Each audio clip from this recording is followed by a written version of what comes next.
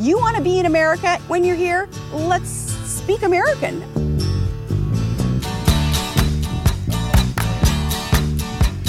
Oh, Sarah Palin, I've missed you so much. So much. Well, I don't know why I came here tonight. I got the feeling that something ain't right. I'm so scared in case I fall off my chair. And I'm wondering how I'll get down the stairs. Clowns to the left of me, jokers to the right. Here I am, stuck in the middle with you. Yep. Yes, I'm stuck in the middle From with you. Pacifica Radio's KPFK in Los Angeles, this is your BradCast, as heard on 90.7 FM in LA, 91.7 FM KYAQ on the beautiful Oregon Central Coast, coast to coast, and around the globe on kpfk.org. Streaming on the Progressive Voices channel, on Netroots Radio, Indie Media Weekly, FYI Nation, RadioOrNot.com, Radio Free Brooklyn, and of course, on Radio Sputnik 5 days a week. I'm Brad Friedman, your friendly investigative blogger, journalist, troublemaker, muckraker, all-around swell fellow from bradblog.com, rested up after a lovely holiday weekend. Glad you could join us today for another thrilling adventure that we call the BradCast, and it is a thrilling adventure today. We have probably changed this show 5 times within the past hour as new information is coming in, is breaking, coming out of the holiday weekend. So we'll see. We'll probably change it 5 more times here before we're done. Before we get started, however, my thanks to Nicole Sandler from RadioOrNot.com for filling in for us at the end of last week, giving us a day or two off, a much-needed day or two off. Thank you very, very much, Nicole. Great job. And, by the way, great interview. She did a bunch of great interviews, but one of them in particular with our friend Howie Klein from Down with Tyranny on what's wrong with the DNC, the Democrats, and especially the DCCC, the establishment Democrats, I should say. The DCCC is the Democratic Congressional Campaign Committee. And, well, Howie just went, if you want to know about progressive politics and about democratic politics and how those two are not necessarily the same, the guy you want is Howie Klein. We've had him on the show many times. It was great for Nicole to talk to him about how the DCCC continues to support right-wing corporatist Democrats over real progressives. And there's been, there's all kinds of talk about the pretend Tea Party, the fake Tea Party, which is really just, the Republican Party in disguise after they were embarrassed by George W. Bush. I called them for years the sore loser party, because that's really what the Tea Party is. But, where the Tea Party is different from the establishment Republicans and how the Tea Party are throwing out establishment Republicans and standing up against them. A lot of talk about that, but not nearly as much talk about a similar dynamic on the Democratic side when it comes to the difference between establishment Democrats and real progressives. A great conversation on the previous BradCast, guest hosted by Nicole Sandler with Howie Klein on that issue. You might want to go back to the archives, check them out at bradblog.com or over at iTunes or kpfk.org, whatever works best for you. So thanks again, Nicole. All right, we got a lot to get to, as I said today, particularly down in Kentucky. We're going to get there in a minute because that thing has been changing. And Desi Doyen is with us as always. Hey, Desi. Hey. Desi, let me know if anything changes I know. At a moment's notice with what's going on It's been in crazy. Kentucky. If Kim Davis is back in jail, let us know. All right. And by the time you hear this, she may be back in jail. But we'll not Desi, but Kim Davis. So we'll. Thank you. You're welcome. We will talk about all of that momentarily. But also, remember that live on-air shooting in Roanoke, Virginia? It was just over a week ago. It feels like forever ago at this point. I mean, we have so many of these in this country, shamefully in this country, that, the next day we just move on, we forget about it. And so that shooting where 3 people were shot, 2 were killed in Roanoke on air live in Virginia. That seems like, forever ago, and as predicted, the media have already moved on. It's forgotten, but we have not forgotten here at the BradCast. We've had many more mass shootings since then that didn't even make the news, I guess because they didn't happen on camera. Like one at Sacramento City College. You probably haven't even heard about it. Out here in California, 3 shot, 1 was killed. The shooter, as far as I know, is still at large. One of those 3 people who were shot was killed, was shot fatally. This was in a parking lot near the baseball fields at Sacramento City College in California late last week. The community college in California's capital was under protective lockdown as the police began their search late last week. But we didn't even hear about it. We didn't even talk about it. It didn't even make its way onto the news. Just another day in these United States of America, just another shooting. And as a matter of fact, as we were going to air, there was yet another shooting that I hadn't even heard about. We'll talk about in a little bit before we get to our guest, concerning an aide to New York Governor Andrew Cuomo, who is now calling for a national gun policy after one of his own top attorneys was shot and critically wounded on Monday morning. I hadn't even heard about that one myself. So we'll talk a little bit more about that, and we'll get some of Andrew Cuomo's comments before we have our guest, because at the time, I had brought up this guy's name. At the time of the Roanoke shooting, New York Times' Nicholas Kristof cited the work of David Hemenway, the author of the book Private Guns and Public Health, by way of noting that there is a different way that we could be dealing with the shameful gun violence epidemic in this country. So we will speak with David Hemenway about his book shortly. He will be joining us as our guest. I'm looking forward to speaking with him. Meantime, down in Rowan County, Kentucky, the county clerk down there, Kim Davis, who had refused to allow anyone in her office to issue marriage licenses, whether to gay or straight people. She was tossed in jail over the holiday weekend. Before the holiday weekend, she remained in jail for the weekend for refusing to comply with the court orders, federal court orders that went all the way up, federal court, appellate court, U.S. Supreme Court, all the way up to the Supreme Court. But she refused to what she considers as violating her conscience by stamping a marriage license that says her name in Rowan County on it. So she was tossed into jail for refusing to comply with the court orders. And actually, there's something more specific. There's a more specific reason why she was tossed into jail. And I'm going to talk about that in a moment because a lot of people don't understand this about this case. It wasn't just because she refused to defy her own conscience. It wasn't just because she refused to, resign from her office due to her own conscience. Okay, her conscience says gay people shouldn't get married. Fine. Then quit, because the law of the land and the Constitution of these United States finds that there's a fundamental right for same-sex couples to get married if they wish to get married. And if you don't want to do that, that's fine. If stamping, you don't have to carry carry off the ceremony. As Joe Dunman, the attorney for the couples who were suing, told us on the BradCast last week, she doesn't have to actually perform the ceremony. All she's got to do is stamp her name on the license. I don't even think she has to sign it. I think there's a stamp with her name. She doesn't even have to. As a matter of fact, she doesn't even have to do it. Someone else in her office can do it. One of her deputies can do it. And that's why Kim Davis was sent to jail, not because she wouldn't violate her own conscience, but because she wouldn't allow anyone else in the office to violate her conscience. That's what this is about.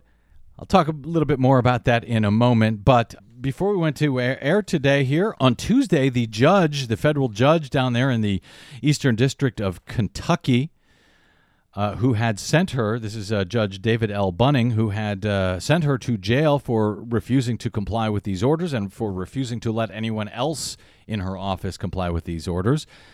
He sent her to jail for contempt of court. And on Tuesday, Judge Bunning announced that Davis shall now be released from the custody of the U.S. Marshal forthwith. Defendant Davis shall not interfere in any way, directly or indirectly, with the efforts of her deputy clerks to issue marriage licenses to all legally eligible couples, according to the judge's order today. If Defendant Davis should interfere in any way with their issuance, that will be considered a violation of this order, and appropriate sanctions will be considered. She made a triumphant escape from jail today to a crowd that had been there was going to be a rally in front of this jail today anyway, before the crowd learned that she would be released by the judge. Here is Kim Davis. This is incredible, actually being introduced, receiving a hero's welcome outside the county jail in Kentucky. Maybe you would like to personally express your thanks to the person who had the courage to cause a lot of people to start standing up. A person whose courage exceeds that of 99 9/10% of the politicians of this country, and sadly, that exceeds a bunch of even the pastors of this country. But I believe that her act is going to wake up the politicians, the pastors, and the people. Would you please help me welcome to the stage Kim Davis?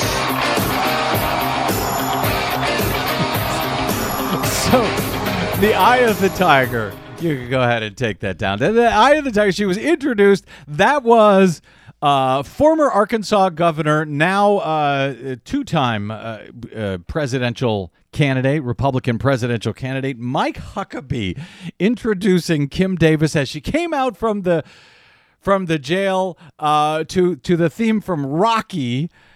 Her arms were, he held her arms up in the air. Her lawyer held her other arm like she was a champion, a heavyweight champion. The crowd went wild. It was unbelievable. This because a woman refused to follow a law, not only follow a constitutional right, but refused to let anyone in her office follow that constitutional right, defend that Constitution as they swear in their oaths of office. Here was Kim Davis. Here was her remarks to her adoring fans outside the jail. I just want to give God the glory. His people have rallied, and you are a strong people. We serve a living God who knows exactly where each and every one of us is at. Just keep on pressing. Don't let down. Because he is here. And he's worthy, he's worthy. I love you guys. Thank you so much. You are a strong people. That was Kim Davis making her remarks, her triumphant remarks after leaving jail today on the judge's orders. I suspect she will be back in jail before very long. So enjoy your quote-unquote freedom while you have it, Kim Davis. The reason is because she is going to defy the judge's orders again. She has said as much. Her attorney, at least her attorney, has said as much. And, of course, she's now being egged on by guys like Mike Huckabee and Ted Cruz, who I believe was also on hand on Tuesday as she was let out of jail. Huckabee appeared on ABC's This Week with George Stephanopoulos on Sunday. And Stephanopoulos asked her, hey, doesn't she have the duty to obey a legal order from the court? Huckabee said, well, you obey if it's right. Okay. So I guess you get to pick and choose which laws you think are right, which ones are not right. He said you've got Democrats who ignored the law when it was the law to have traditional marriage. Gavin Newsom in San Francisco as mayor performed same-sex weddings even though it was illegal. Did he ever get put in jail? He most certainly did not. That was Mike Huckabee talking about the former mayor, now Lieutenant Governor of California, Gavin Newsom, who, by the way, deserves a Profile in Courage award, which I don't think he has ever received, but for standing up years ago, back in 2004, and saying, hey, I read the Constitution, and I don't see any place in here that says that we can bar marriage between two consenting adults just because they happen to be of the same sex. And he allowed marriages to proceed. He was a hero. He was vilified by many way back then, but he was a hero. Well, he took that comment up, Governor Gavin Newsom did, with Mike Huckabee, who Huckabee also went out and tweeted his remarks from this week. Huckabee said on the Twitters to Gavin Newsom, what law on Kentucky books concerning marriage did Kim Davis break? You, on the other hand, broke California law. The California Family Code states that marriage is a union between a man and a woman, he said, quoting San Francisco Chronicle from back in 2004. That was Huckabee to Gavin Newsom. Newsom replied, Governor, you are dead wrong on the Kim Davis issue. We issued marriage licenses because we believe the law at the time violated Equal Protection Clause of the Constitution. He was absolutely right about that, as the Supreme Court ultimately determined, both the Supreme Court in California and the Supreme Court, the United States Supreme Court. He said to Governor Huckabee on Twitter, once the California Supreme Court, who interprets the Constitution, determined it, once the court ordered me to stop, I did. Gavin Newsom said, I was never in contempt of court, unlike Kim Davis. Get your facts right, Governor Mike Huckabee. That was Gavin Newsom on Twitter, responding to Huckabee, who is absolutely dead wrong, who was down there in Kentucky trying to raise money for his presidential campaign by pretending that somehow it is perfectly right, perfectly legal to go out there, not only violate the law. Civil disobedience is one thing. And yes, she went to jail and she served her time so far in jail. But she's not just defying the law herself. She's not just defying the Constitution herself. She is disallowing everyone else in her office from doing the same thing.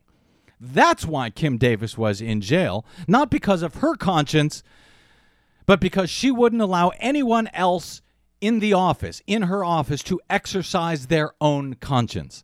And when the Judge Bunning, pulled forward those deputies, brought them into court and asked them, hey, would you be willing to issue these licenses? Would you be willing to follow the law?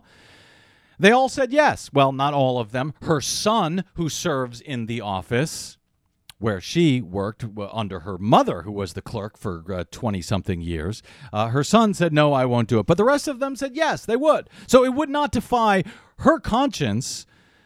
She wouldn't be required to do this herself. Others in her office were more than willing to do it, but she would not allow them their rights, their ability, their conscience to follow the law and the Constitution. That's why Kim Davis is in jail. So when you see her being made a hero because she wouldn't violate her own conscience, please take note. This has nothing to do with her conscience. This has nothing to do with her freedom. This has everything to do with her violating others' consciences, others' freedoms, and others' constitutional rights. Keep that in mind, please. Thank you, because it's not being covered enough. All right, we got a lot to get to today, including David Hemenway coming up. As well, if I can get to it, we've got more news now on the Iran deal. A settlement has been reached in Baltimore concerning Freddie Gray. All of that and hopefully more right here on your BradCast straight ahead. I'm Brad Friedman. Stay tuned.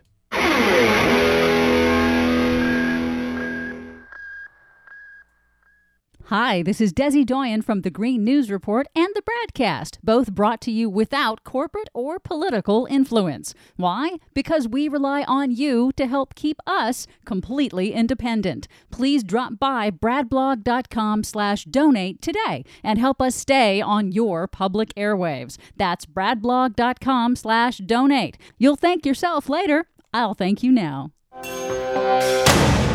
Jeannie got a gun. Come undone.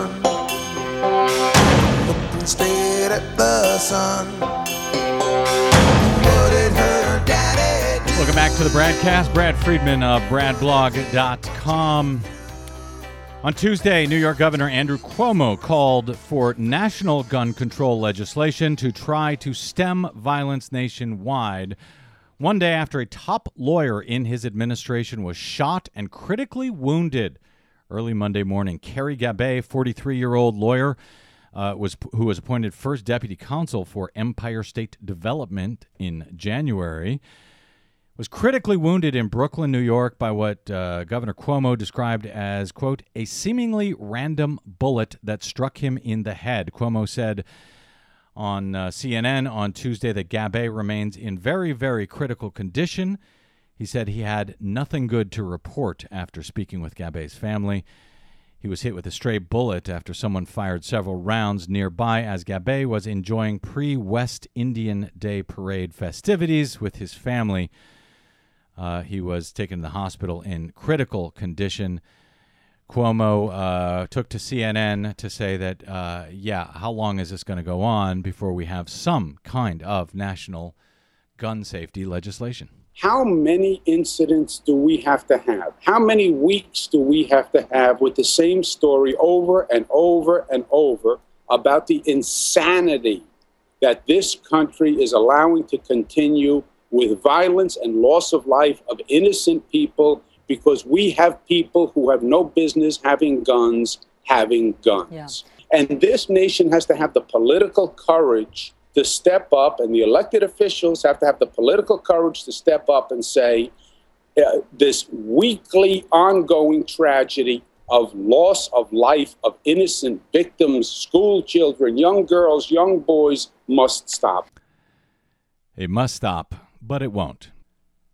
You know, following the Roanoke shootings just over a week ago, those horrific on-air shootings at WDBJ down there, Nicholas Kristof in the New York Times wrote a fantastic column. We quoted some of it on this show at the time, and I want to just review a couple of the bullet points that he offered. Guess that's a bad turn of phrase for this particular issue, but the talking points, let me put it that way.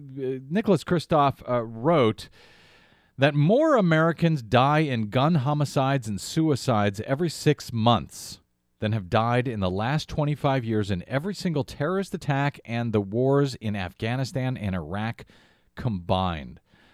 Just incredible. More Americans have died from guns in the U.S. since 1968 than on battlefields of all of the wars in American history combined.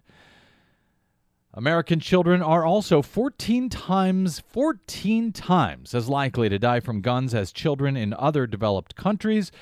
This comes from David Hemenway, a Harvard professor and author of the book. Kristof just details what he describes as the unrelenting toll of gun violence that claims one life every 16 minutes on average in the United States. And when we talked about this article and some of these remarkable statistics, I thought right away, oh, you know what? I need to get David Hemenway on this show to explain this idea, to explain private guns, public health. Why should be gun violence should be a public health issue above and beyond anything else.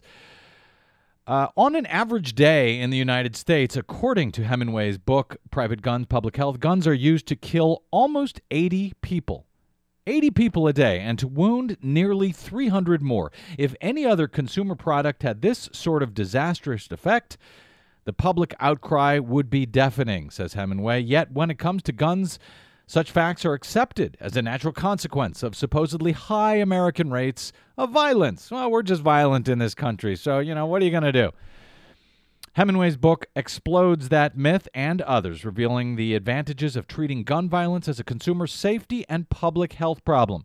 The book describes how a public health approach which emphasizes prevention over punishment and which has been so successful in reducing the rates of injuries and death from infectious disease, car accidents, tobacco consumption, can also he says, be applied to gun violence. David Hemenway is professor of health policy at the Harvard School of Public Health, director of Harvard's Injury Control Research Center and Youth Violence Prevention Center. He's a former Pew Fellow on Injury Control, has been a Senior Soros Justice Fellow, and held a Robert Wood Johnson Investigator Award in Health Policy Research. He is, of course, the author of Private Guns, Public Health, laying out the public health approach to gun violence and what he describes as a common-sense plan for ending this shameful epidemic. David Hemenway, welcome to the BradCast, sir. Thank you. Really good to talk to you. Really good to have you here. And thank you for your book. Before we get into the details to explain how guns should be regarded as a public health matter, let's talk a little bit about some of these statistics first that Christoph described, and how those statistics have changed over time. How have guns changed over time, from the old 6-shooter revolver to today's semi-automatic assault rifles and self-reloading Glocks like those that were used in that on-air Roanoke shooting? Has that changed the epidemic of gun violence in this country, along with the change of guns themselves? To some extent, that's right.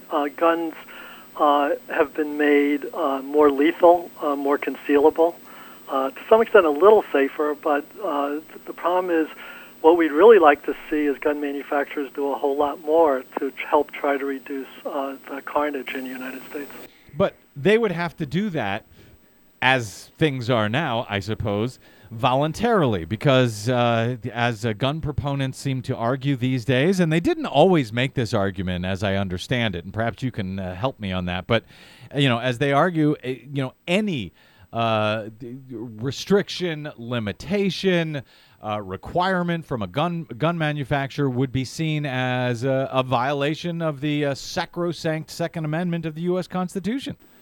Well, that's of course not true. Right now, the Second Amendment, as it was, first of all, the Second Amendment was never focused on individuals, but after the Heller decision, now it is. But what it does currently is it just gives individuals the right to have a handgun in the house. It doesn't say anything about not allowing improvements in guns or improvements or changes in the distribution of guns or even requirements in those respects.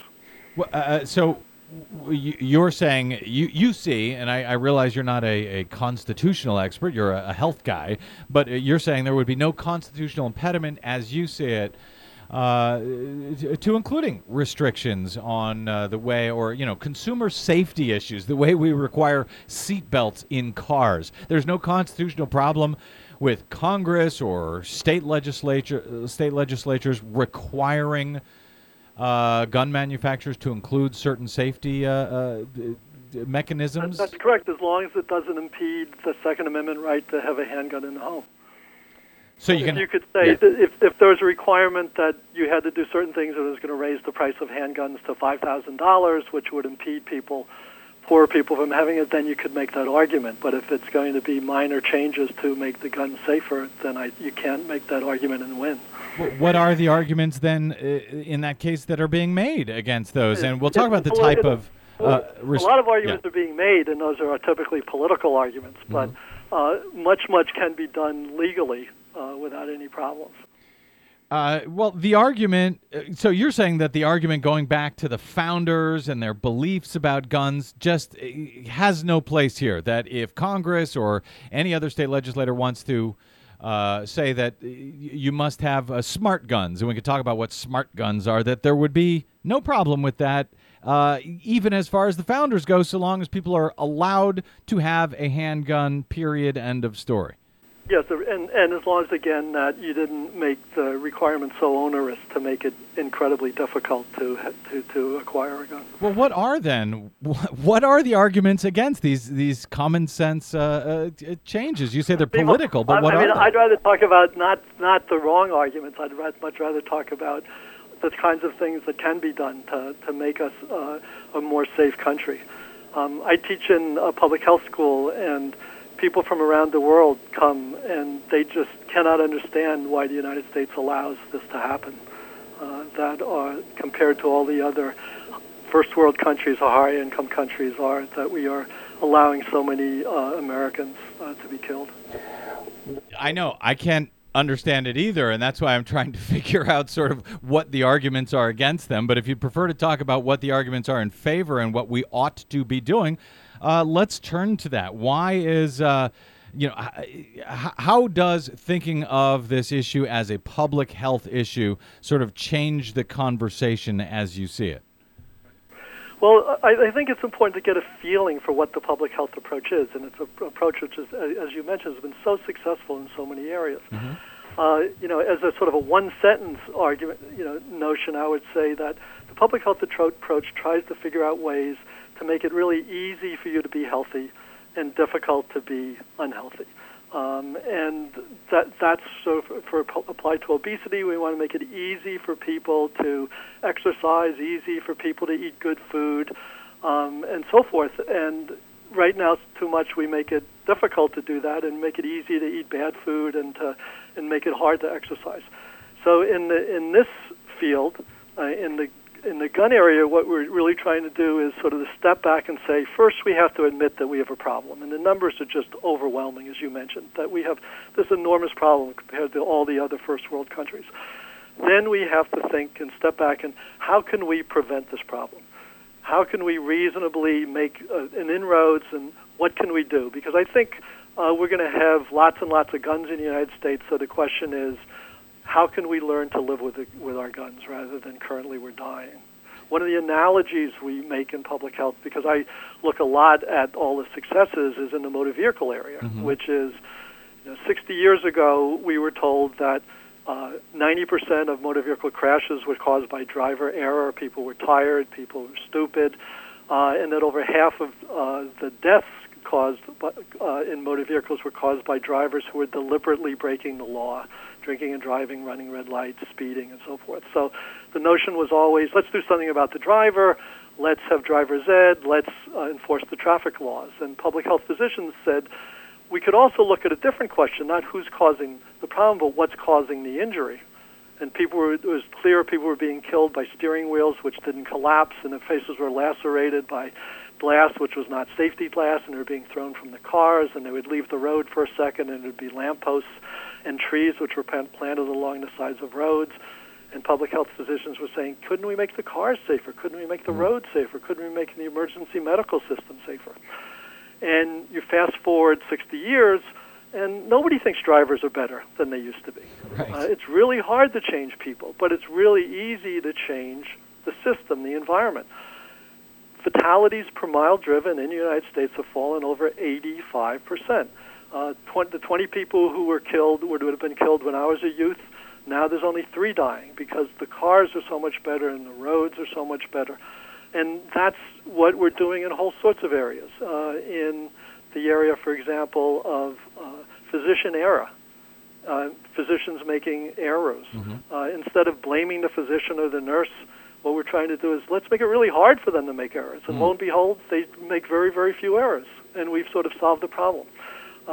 That's one of the things that's really learned over and over in all the successes is that, yes, we ought to look at the individuals, but we can do so much more cost effectively if we also look at the system. Let's make a system where it's hard to make errors, hard to behave inappropriately, and then when still some people do, let's make it that nobody dies.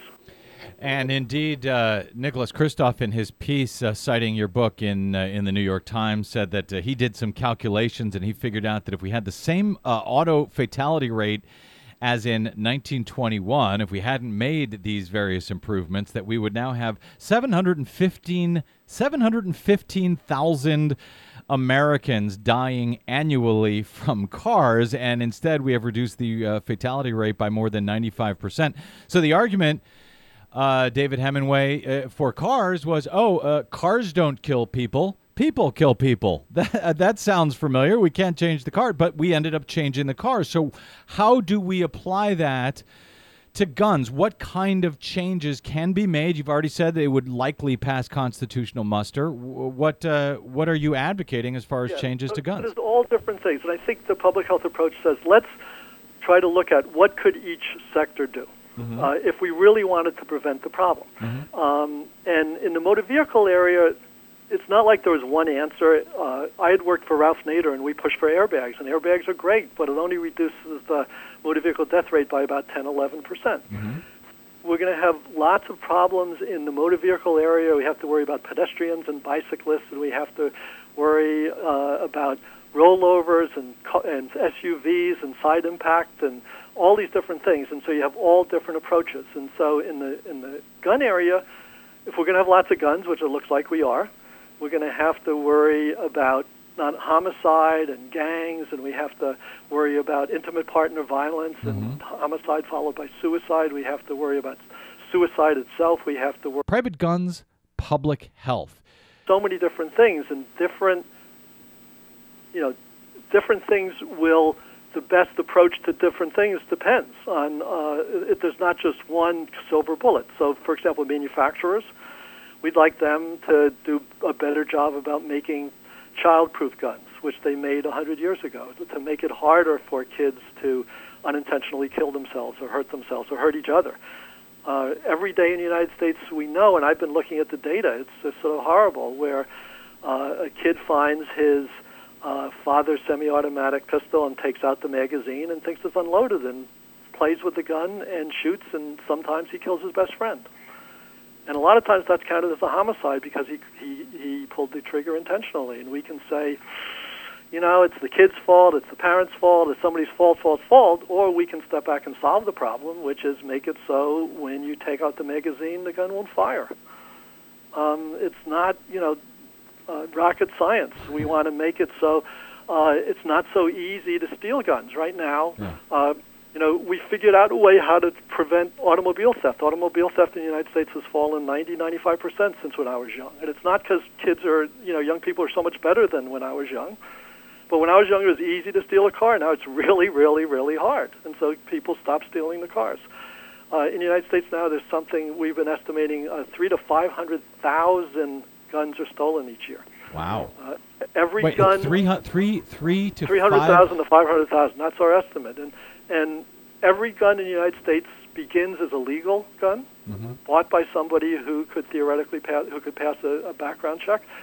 Somehow, a lot of these guns get into the hands of people who everybody, no matter what side you're on, thinks should not have a gun. And the question is, how does that happen, and how do we prevent that from happening? And the problem of gun theft is one of the big problems. Straw purchasers is a big problem. We want to figure out, manufacturers should figure out ways more to do to help police in solving crimes. There's this notion of if you'd step back and said, we want to do research and we want to figure out a way to make guns so it helps in solving crimes, you want things like ballistic fingerprinting. And work on that a lot so to make it so when somebody fires a gun, you can trace it not only to the general make model, but to that specific firearm. It's the 21st century. We want distributors to do a lot more to prevent straw purchasing. Right. There's best methods of doing that, and there's not so good methods. And we want everyone to be using the best methods. There's so many things that can be done, including we're trying to work with a lot of gun advocates, trying to figure out ways where we have common ground that we can work together to try to reduce the number of people dying. We've been successful. I'm speaking with David Hemenway, author of Private Guns, Public Health. David, you mentioned that number, 300 to 500,000 stolen a year, which just is, I was gobsmacked when I heard it. And I'm wondering, I remember after the Sandy Hook massacre, and I was out there arguing with a lot of, gun proponents, people, calling me a gun grabber and everything. And I'm not a gun grabber, and I support the Second Amendment. I don't have any real problem with that. I just think, the things you mentioned, for example, sound like common sense gun safety ideas to me. But the number, one of the numbers that was bandied about, 32,000 gun deaths per year. And I heard from a lot of people saying, A, that's not true, or B, oh, that includes suicides, and somehow people will kill themselves anyway, so we shouldn't include suicide. I bring all of this up to say that the numbers, I think that people aren't familiar with the numbers, with the data, and That's not an accident, is it? In 1997, and you talk about this in your book, which was published in 2003, relied on a lot of data from the 90s. But in the 90s, in the mid-90s, Congress defunded data collection by the Centers for Disease Control concerning gun safety, and it seems that a lot of the lack of information comes from a mandate from gun supporters to, hey, not collect this data. Am I right about that? Can you talk about that a little bit? Correct. I mean, I always argue that public health is underfunded compared to medicine. Within public health, injury and violence is underfunded, and within injury and violence, firearms are not only underfunded because the federal government's so afraid to fund any research in it, but data collection is way, way, way behind. In the motor vehicle area, whenever there's a motor vehicle death, we get 150 pieces of information collected consistently and comparably. We've started to do that a little bit with the National Violent Death Reporting System, but it's not in 50 states. So we really want to increase that. We want to, get good data on the number of guns in households in each state, but the Centers for Disease Control is afraid to ask questions about that because it'll get beaten up by Congress. Are they afraid, or are they actually barred from doing so? Mostly it's afraid. I mean, mostly there's no law that says they cannot do this, but basically it says if you do this, every time you do this, you'll be brought up before Congress and you will be attacked. And it's sort of like battered women syndrome. After a while, the batterer doesn't have to hit the woman to get her to do what she wants. And has that changed over time? I know that your work at Harvard School of Public Health actually works with the CDC. Has that changed? Not as much as one would think. And foundations are afraid to fund this. It's very sad that for an area where we have such a public health problem that there's not better data and more and better research. Let me go back to the suicide question because I think that's really important. I would say that one of the things we know for sure, beyond any reasonable doubt, is that a gun in the home increases the risk for suicide. The evidence is overwhelming. There's been more than a dozen case control studies which says, okay, here's somebody who died in a suicide, here's somebody who didn't. What's the difference? And it's because there's a gun in the house. There's been a dozen ecological studies which show the same thing, which is that in areas where there's more guns, there's more suicides because there's more gun suicides. So if you try to explain across cities or across states in the United States, why do some states have a high suicide rate and some a low suicide rate, it turns out it's not because of mental health. It's not because of suicide ideation. It's not even because of suicide attempts. The difference is explained largely by the number of guns, the ease with which people have ready access to guns, because if there's a gun available, and so many suicides are pretty spontaneous, and the urge passes after a while. If there's a gun there and you use it, you're dead, and there's no turning back. If the gun's not there, people tend to take 100 pills, and we can save them. The case fatality rate, if you try to poison yourself and really want to die, it's only about 3%. Medicine's very good. Medicine cannot save you if you have a bullet in your brain. I'm glad you spoke to that particular myth. Let me talk about another one and get your thoughts on this. And because I've heard this just over the past few days since the Roanoke shooting, again from gun proponents.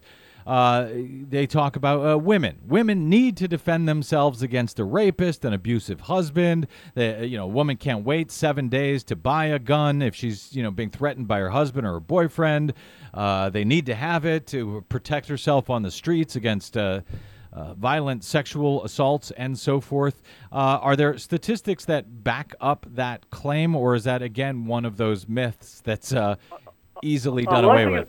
It's largely a myth. We've just looked at the National Crime Victimization Surveys, which tell us all about that's the gold standard of what crime in the United States. And they ask, if there's someone tried to commit a crime against you, what did you do? And it turns out self-defense gun use is incredibly rare. It's well under 1% of the time where there's been a contact crime where the victim has seen the perpetrator's seen the victim, and less than 1% of the time that people use guns, and it's typically men rather than women. if you look at in this National Crime Victimization Surveys, in the 5-year period, it's a big survey, over 60 to 100,000 people, there were over 320 sexual assaults on women. How many times did women were able to use a gun in this gun-wild country of ours? And the answer was 0. Zero times.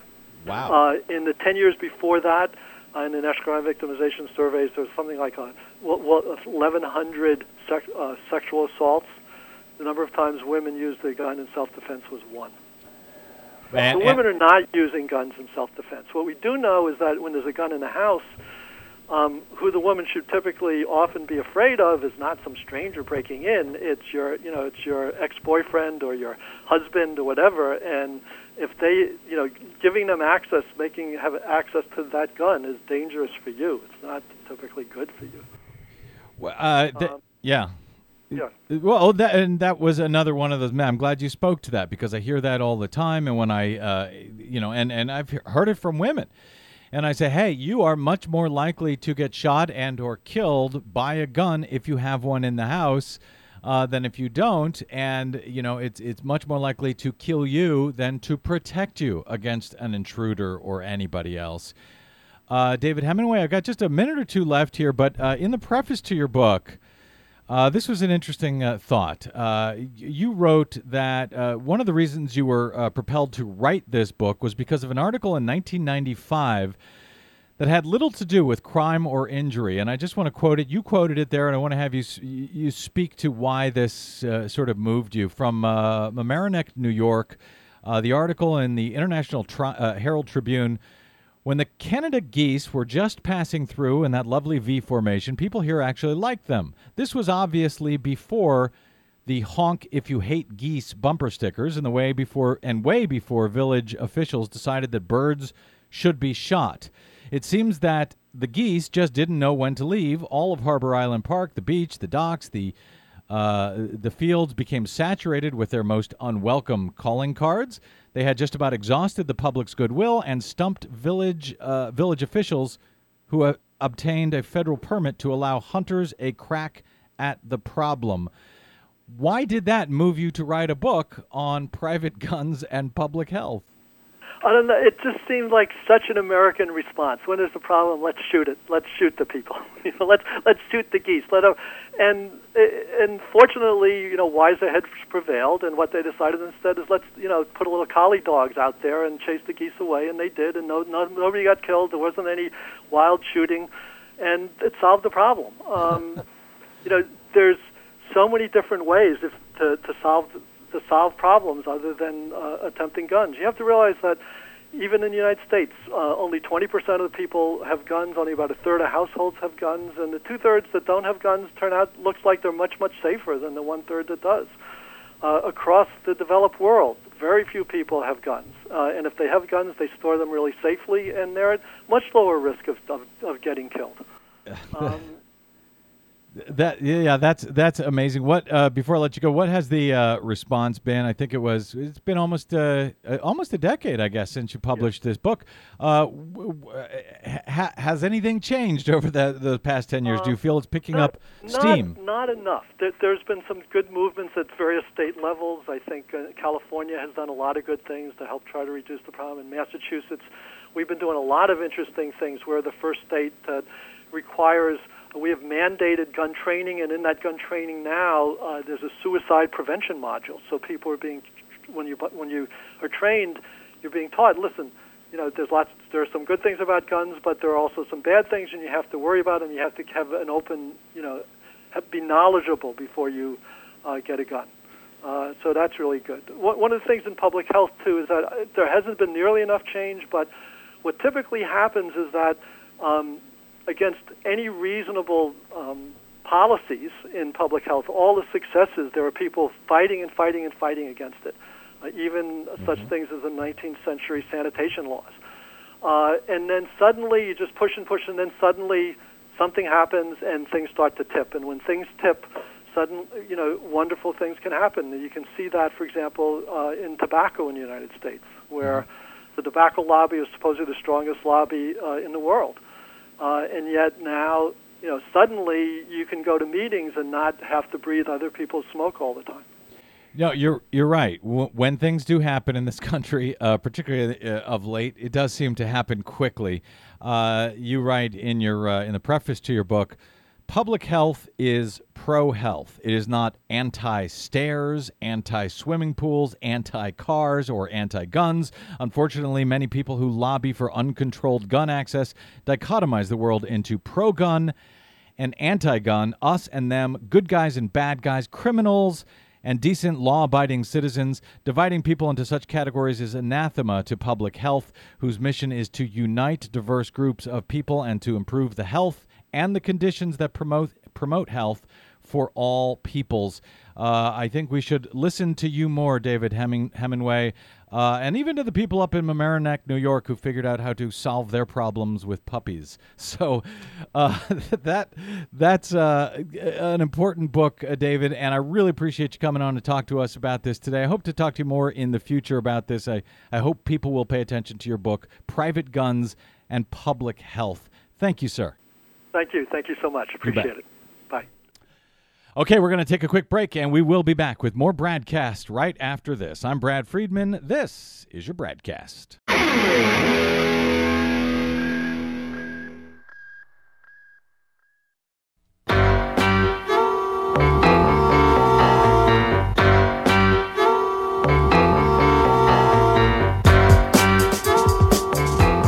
Welcome back to a busy news day on the BradCast. Brad Friedman from BradBlog.com with you here in just our few final minutes. Baltimore officials have now reached a $6.4 million wrongful death settlement with the family of Freddie Gray. That, of course, you may remember, is he is the 25-year-old man who died in April from a neck injury he suffered in police custody.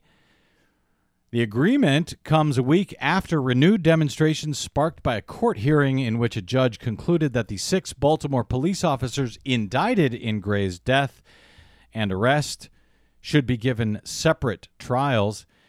Gray was arrested the morning of April 12 and died days later from a catastrophic injury that occurred while he was being driven in a police van, given a rough ride, according to the prosecutors.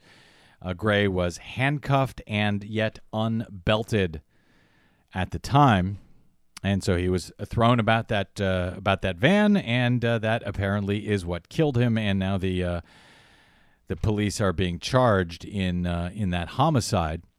And of course, we remember it well. That was that was the day we started doing our daily BradCast. We've been doing it, of course, for years, weekly, and then we started on the day of those protests and riots that were sparked by Freddie Gray's death on April 27, the day of his funeral. And you'll recall Larry Hogan, the governor there in Maryland, eventually called in the National Guard. They implemented citywide curfew and so forth. They're saying the mayor, Stephanie Rawlings Blake, says that the proposed settlement agreement is not interpreted as a judgment on the guilt or innocence of the officers facing trial. That this settlement, she says, is being proposed solely because it is in the best interest of the city and avoids costly and protracted litigation that would only make it more difficult for our city to heal and potentially cost taxpayers many millions more in damage. So the cases against those police officials, the police officers, will be moving forward. The criminal case. This essentially is an agreement that keeps the family from suing the city or the state and so forth. When you look at what has at previous settlements in Baltimore, this settlement, for example, eclipses the total $5.7 million that the city has paid out in 102 court judgments in police misconduct since 2011. So there's been 102 court judgments against police since 2011, totaling $5.7 million. This one is going to be $6.4 million. That exceeds the $5.9 million wrongful death claim that New York officials agreed to pay the family of Eric Garner. Garner died after he was put into a chokehold by police on Staten Island. So the Gray settlement is also twice the 1994 $3.8 million payout to Los Angeles motorist Rodney King following his 1991 arrest out here. Man, these police sure do have to pay a lot of money, a lot of millions in settlements all across the country for their behavior. Of course, Freddie Gray and the protests there helped continue to lighten up the Black Lives Matter movement over the past year. It's incredible to me that anyone would dare criticize that movement, criticize those people who are standing up and pointing out these cases over and over and over again, where black men and women are killed by police in police custody, eventually have to pay millions and millions of dollars in settlements.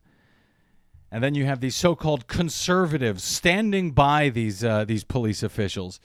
And I say so-called conservatives because their behavior is costing millions and millions of dollars. Never mind the lives for the moment, just the millions and millions of dollars that you would think people who call themselves conservative would give a damn about. In any event, $6.4 million, that agreement still needs to be approved by the Board of Estimates out there in Baltimore.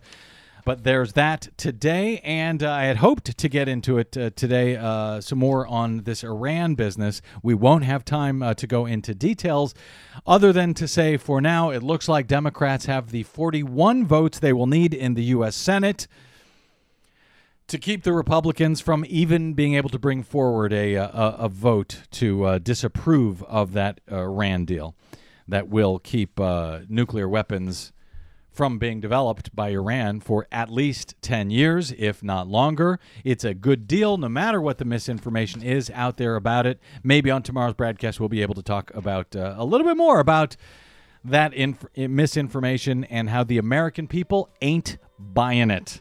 They are, in this case, with the president, and I would argue that's a very good thing. My thanks today to our producer, Desi Doyen, to our booking goddess, Cynthia Cohn, to our guest, David Hemenway, author of Private Guns, Public Health.